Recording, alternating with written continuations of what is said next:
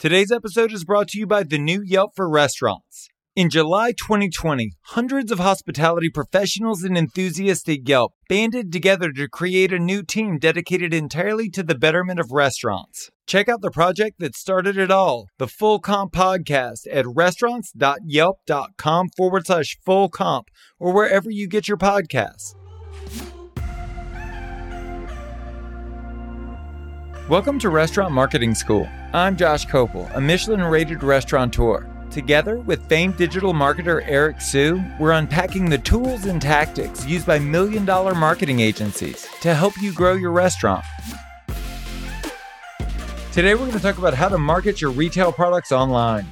I think, Josh, maybe you should explain first to people, if they haven't started to do this already, why they should be thinking about retail products and maybe some examples of restaurants that have done this. Absolutely. So one of the reasons that I think that the industry at large was on shaky ground was we were really only working with one revenue stream, which was dine-in business, maybe a little bit of delivery. But the situation has evolved and changed. And now we see that as an industry, we need to have multiple revenue streams. And so we're looking for what else we can sell and how else we can sell it. And one of the things that's come out of this is not just merchandise like hats and t-shirts, but people are bottling sauces and creating farmers market boxes, using local vendors and creating spice packs. There are so many different retail avenues for restaurants. The real question is, and back to you with this, how do you market that effectively online?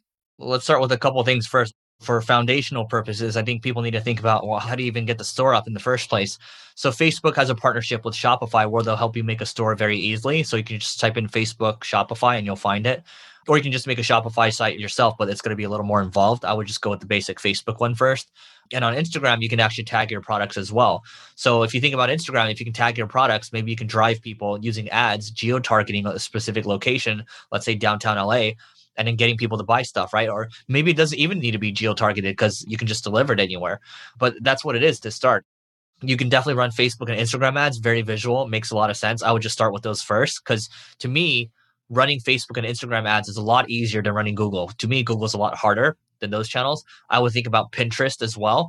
I would think about leveraging micro-influencers that have maybe 50 to 500,000 followers or so in your local area or wherever it is that you're selling. Have them make videos on it, have them make stories, have them put up posts as well, promote your stuff, and you should be good to go there. But at this stage, you're basically going into e-commerce, right? And I think you're going to have a lot more control over e-commerce.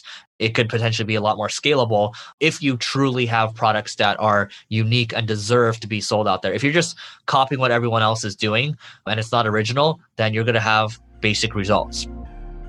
If you want to hear previous episodes or check out our other content, go to restaurants.yelp.com/marketing school.